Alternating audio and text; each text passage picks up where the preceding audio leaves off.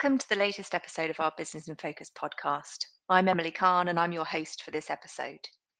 Over recent months on this podcast, we've explored some of the biggest trends affecting businesses and actions needed to respond to the risks and opportunities they present.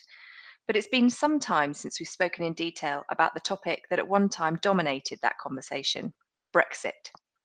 Far from over, the start of 2022 has brought with it the full effects of post-Brexit border controls, with customs declarations and checks on goods moving between the UK and the EU now affecting businesses with international supply chains. With the window to prepare for this change now closed, we're starting to see how new policies and processes are working in practice. And the stakes are high.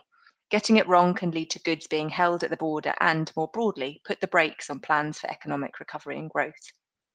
Today, we'll be working through an essential rundown of the latest position, what this means for businesses, and the practical steps we've been helping businesses to implement to avoid disruption to their supply chains.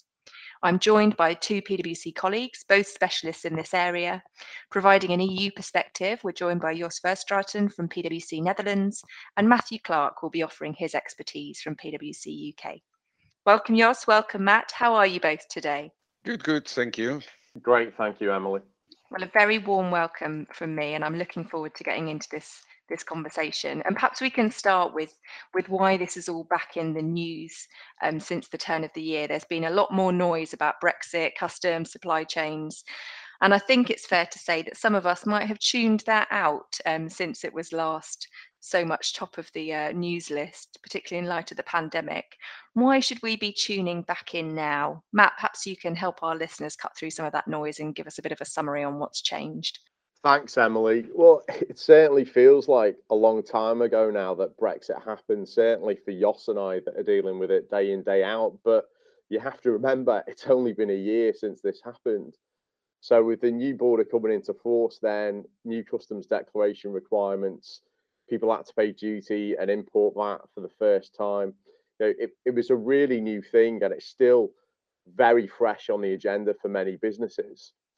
A lot of our clients had only ever traded before within the EU as well. So, looking at customs declarations and understanding the data sets and things like that was really difficult for them. It's a big adjustment. So when you think about it, a year really isn't a long time to implement, a change of this scale, let alone really get used to it. So you asked what's really changed from the beginning of this year, so January 2022. Well, HMRC have ended the concession they provided on delayed customs declarations. So up until now, importers were able to import goods from the EU into the UK and delay the actual submission of their customs declaration to HMRC by 175 days, and that's no longer the case. So now when goods physically land in the UK, you have to have a customs declaration submitted to HMRC. And in reality, Emily, what that actually means is you need to be pre-lodging the declarations before your goods arrive at the border to avoid potential delays. We also know that in terms of those delayed declarations, there's got a lot of businesses have quite a backlog of those. So they've not kept up to speed, and they're now looking back at all those historic imports and thinking, right, I need to submit these to HMRC. And that can be for the imports into the UK from the EU, but also there's a backlog in terms of movements going from Great Britain into Northern Ireland using that new TSS service. So the PwC Customs Broker Service has been helping an awful lot of clients reduce that backlog and improve the customs data issues that they've had and get those declarations into HMRC. So there's a fair few new processes to deal with for both import and export that need to be undertaken for goods that arrive in the UK and depart from the UK. As I said before, not undertaking this process in advance of your goods arriving at the border is what is causing the delays. And that's what people might have been seeing in the newspapers or hearing from colleagues or from suppliers or customers. So pre-lodging declarations and getting your data to your brokers early is the way to go with this. Clients are also still struggling with the three basic tenets of customs duty. So the classification, so what's the right 10-digit code, and they've been updated in January as well. So some codes have actually been novated into a new 10-digit numerical code. Struggling to understand origin and how that works on the UK-EU free trade agreement and what value to use when importing their goods. So Brexit may have looked relatively straightforward on paper, but it's the practical issues that don't crop up until you actually physically move your goods across the new border. And that's what businesses are really struggling with now. It's also worth mentioning that this is currently all modeled on the existing European legislative framework. So it essentially is a copy of, well, let's say, the former legislation. And that, of course, clearly wasn't the intent for Brexit or the planned direction of travel. So businesses need to remain tuned in because this actually is just the start. There's still a lot to come. So this is definitely something to keep on your radar and will remain on the radar for the time to come. Well, thank you both. We've got right into the crux of it there, haven't we? And it really brings to life the way you're talking about it, that not only are we in the throes of this change, and as you say, Jos, just then kind of at the beginning of a series of changes, but we're now starting to really work through the details of how that all works in practice. I'd like to pick up on that in a bit more detail and start looking at some of the things that businesses are doing to take that kind of concept, as you say, that might have worked on paper, to actually make it work for them in practice. You mentioned data, you've mentioned processes, we've touched on policies. Can we give us some examples of that to bring it to life for our listeners? Let's think about the data. I mean, if people haven't seen a customs declaration before and they weren't really prepared for Brexit, there's over 40 different data points that goes into a customs declaration. And it's not just about getting the right data, it's how to interpret it. So you get the right data and you understand what that means. How do I turn the data I have into a 10-digit customs commodity code? How do I then get that right data set in real time to my customs broker? Because they're the people that submit the declarations on your behalf. So it's right data in the right hands at the right time to effect clearance. And that can be a real challenge, Emily. So we've had lots of clients realize that their data is wrong when goods have been stopped at the border. And especially over the last couple of weeks, since some of those numbers on the classification front have been updated. So goods have actually been stopped when they're trying to get into the UK since the 1st of January. And also, your goods might clear, but then post-importation, you could get a letter from HMRC asking you to clarify some of the data that you put onto that customs declaration as a post-importation audit. So they're the things that businesses are often challenged with. Declarations now, as I mentioned before, need to be in advance. You don't have this delayed declaration submission anymore. So you've got to plan before your goods move. And ideally, before your supplier even begins their dispatch. Because, of course, Jos and I always said one of the reasons we knew businesses were going to struggle with Brexit is if you're moving something on the high seas from, say, the Far East to the UK, you might have 6 weeks to prepare for it to land.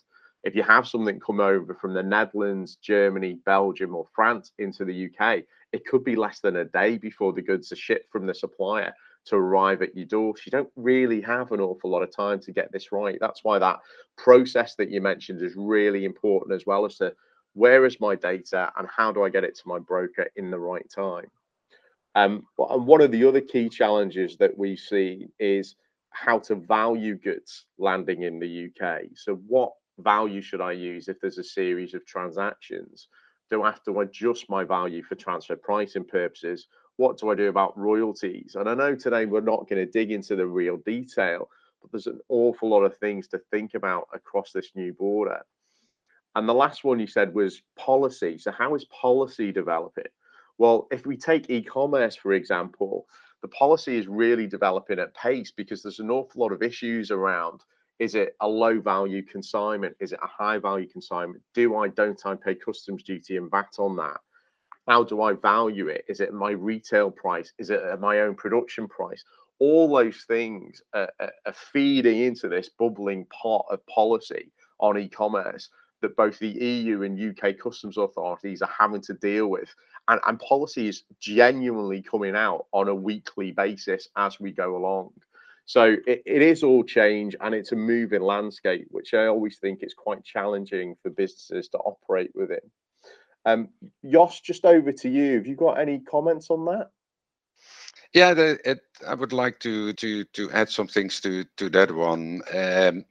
One of the other pillars you mentioned is also origin. And of course, a lot of people had the idea that initially products coming from the UK might have the opportunity to be imported free of duty in the Netherlands. I just saw a very recent report from Dutch customs that only in the Netherlands, in the first 8 months after Brexit, already 120 million euro of import duties has been collected. So that there might be some missed opportunity, if you like, on that side as well. And of course, altogether, there's a big catch-up challenge down the road for the UK, especially when you look ahead to the licensing requirements, which will hit the food industry particularly hard, with new requirements coming in Easter and summer in particular. And well, looking at it from an EU end, of course, countries like the Netherlands have already had this from day one. So the challenge is on one side of this problem. It's fascinating listening to the two of you talk, and there are so many technical terms in here. You've talked about, transfer pricing, origin, e-commerce. There's almost a new language of business in managing these interactions and transactions across the border. I'd like to pick up on a reference that you've both made a couple of times to brokers, and that feels like a kind of a role in the economy that we're hearing talked about more and more. And we're hearing a lot about EU business struggling to getting their goods into the UK at the moment. Perhaps Matt, can you bring that to life for us? What's behind that struggle, and where are brokers coming into that? Sure. So I think what a lot of the news in the press is about, Emily, is that when you're selling goods across a border, so for example, you're an EU supplier and you've been historically selling quite happily to all your UK customers.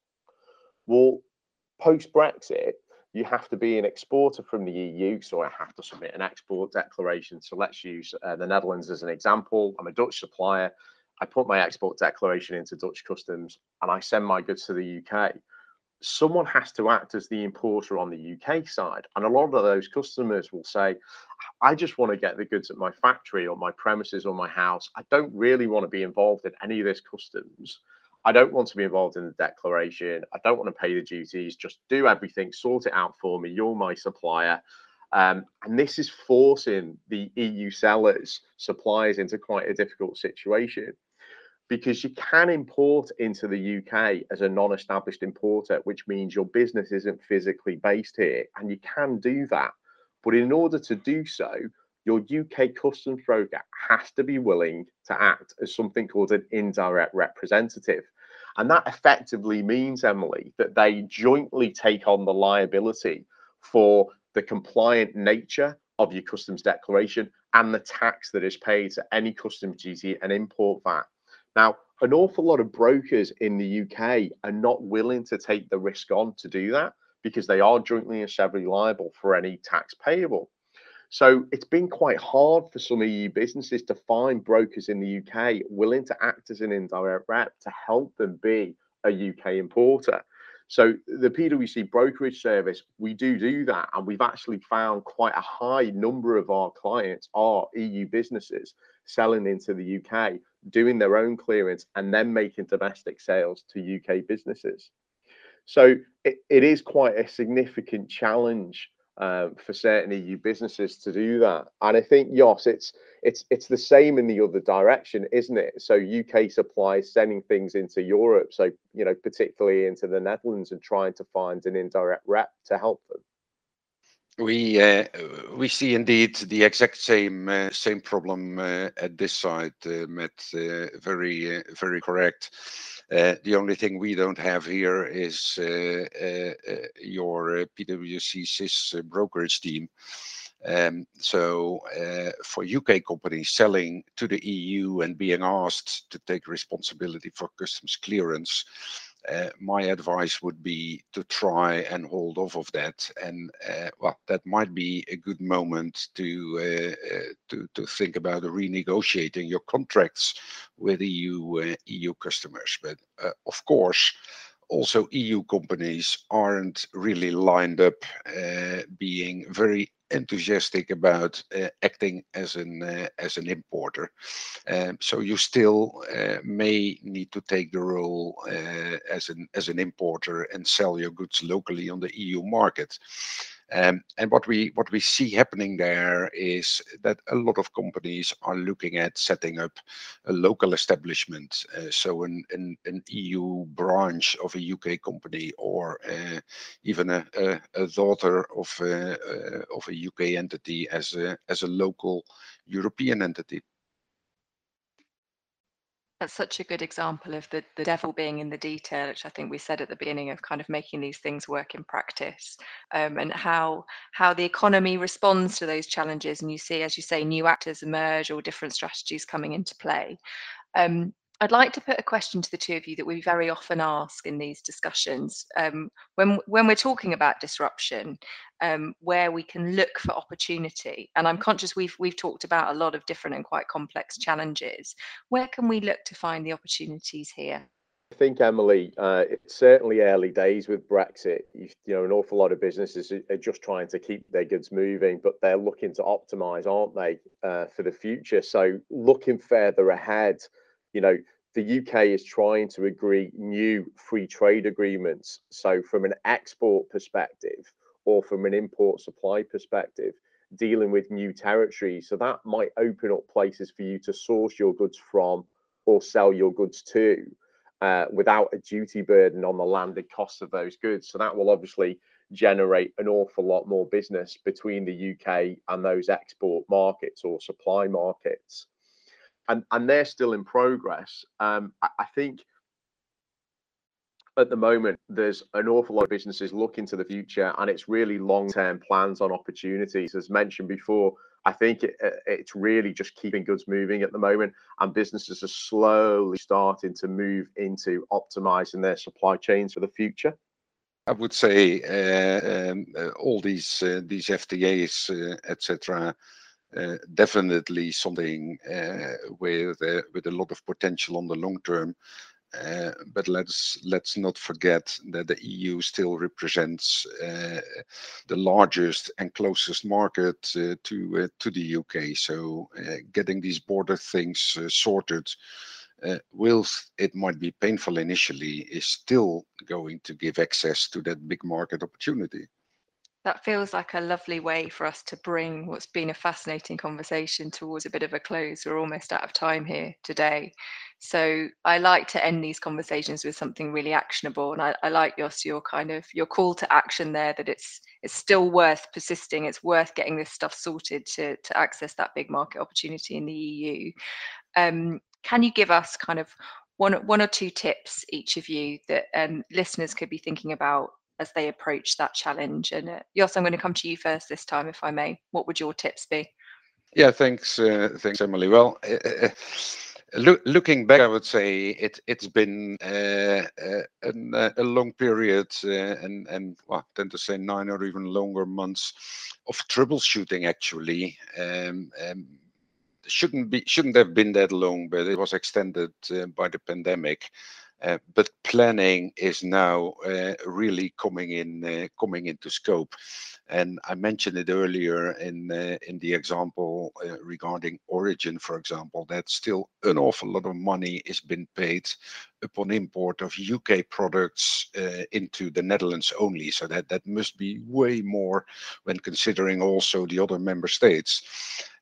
So there is clearly an opportunity for planning, looking at the details of transactions, like the origin. But I'm pretty sure Matt will have way more practical things to consider at this moment, Matt. I think we're right, and Jos and I are always on the same page with these things, which is, look, the first thing you need to do is just get the basics right.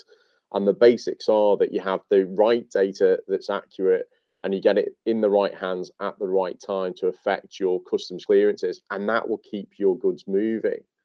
Once you're able to do that, as Jos has said, and that kind of troubleshooting, firefighting stage is over, then you start to look to ways to optimize your process and your costs. And that might be use of tools or technology to help. For some businesses, they have had to restructure, Emily, their supply chain or renegotiate their contracts, as Jos has said, to make it more tax efficient for them. So there's lots of different ways to look into that. But for me, it's always, learn to walk before you run, keep your goods moving first. And then this is the year to truly start to examine your supply chains and start to optimize them. Fab. Thank you very much. That seems like a really good point for us to end things today. Thank you both for sharing your insight and your passion for customs, and helping us join the dots between those big ideas in Brexit and how we deliver the results in reality. Some great areas of focus for our listeners there to end on. And thank you, listeners, for joining us. If you'd like to find out more about how to stay ahead of the changing customs environment, then have a look for Customs Broker Service on our pwc.co.uk website. And please don't forget to subscribe to keep up to date with all our latest episodes. Thanks, everyone. See you next time.